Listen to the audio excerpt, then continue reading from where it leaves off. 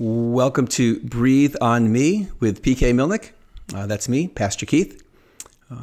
This podcast series is 101 Bible-based devotions on the Holy Spirit.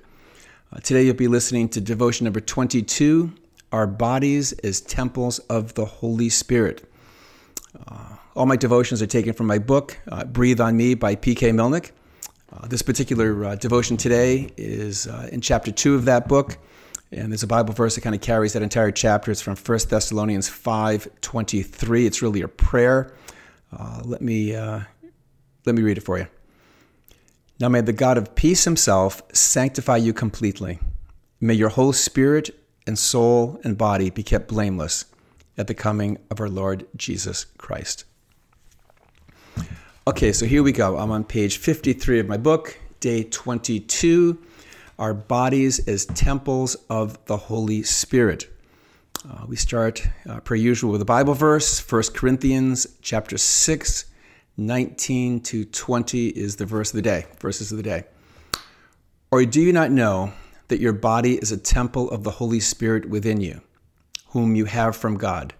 You are not your own, for you were bought with a price. So glorify God in your body. Okay, here we go, paragraph 1. Coming out of a pagan Greek culture, the new believers at Corinth probably didn't think twice about committing sexual immorality. Most likely they hadn't even heard that term before.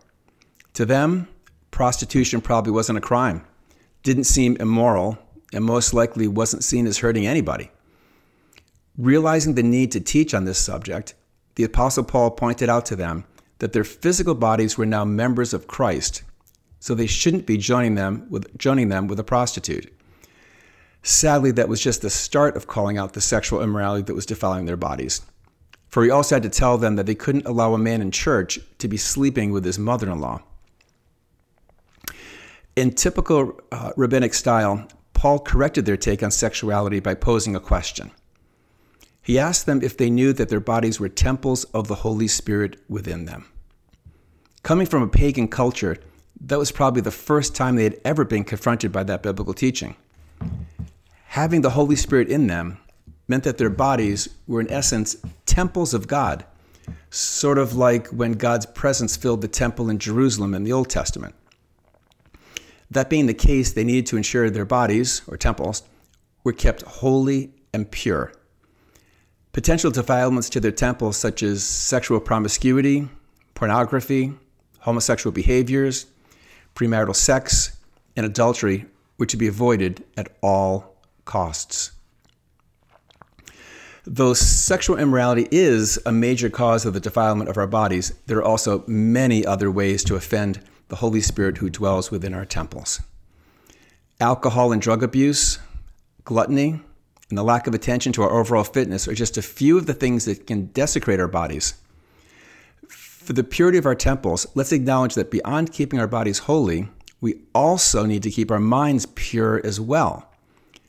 Everything that we watch, listen to, or think about has the potential to beautify or degrade our temples. We need to remember that the temple in Jerusalem was beautiful and exceptionally well maintained because it was symbolically where the presence, and at times literally, where the glory of God dwelt.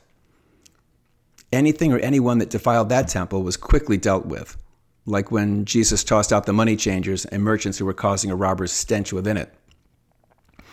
Let's strive to honor the Holy Spirit who dwells within us by being mindful to keep our temples as pure, holy, and beautiful as we possibly can.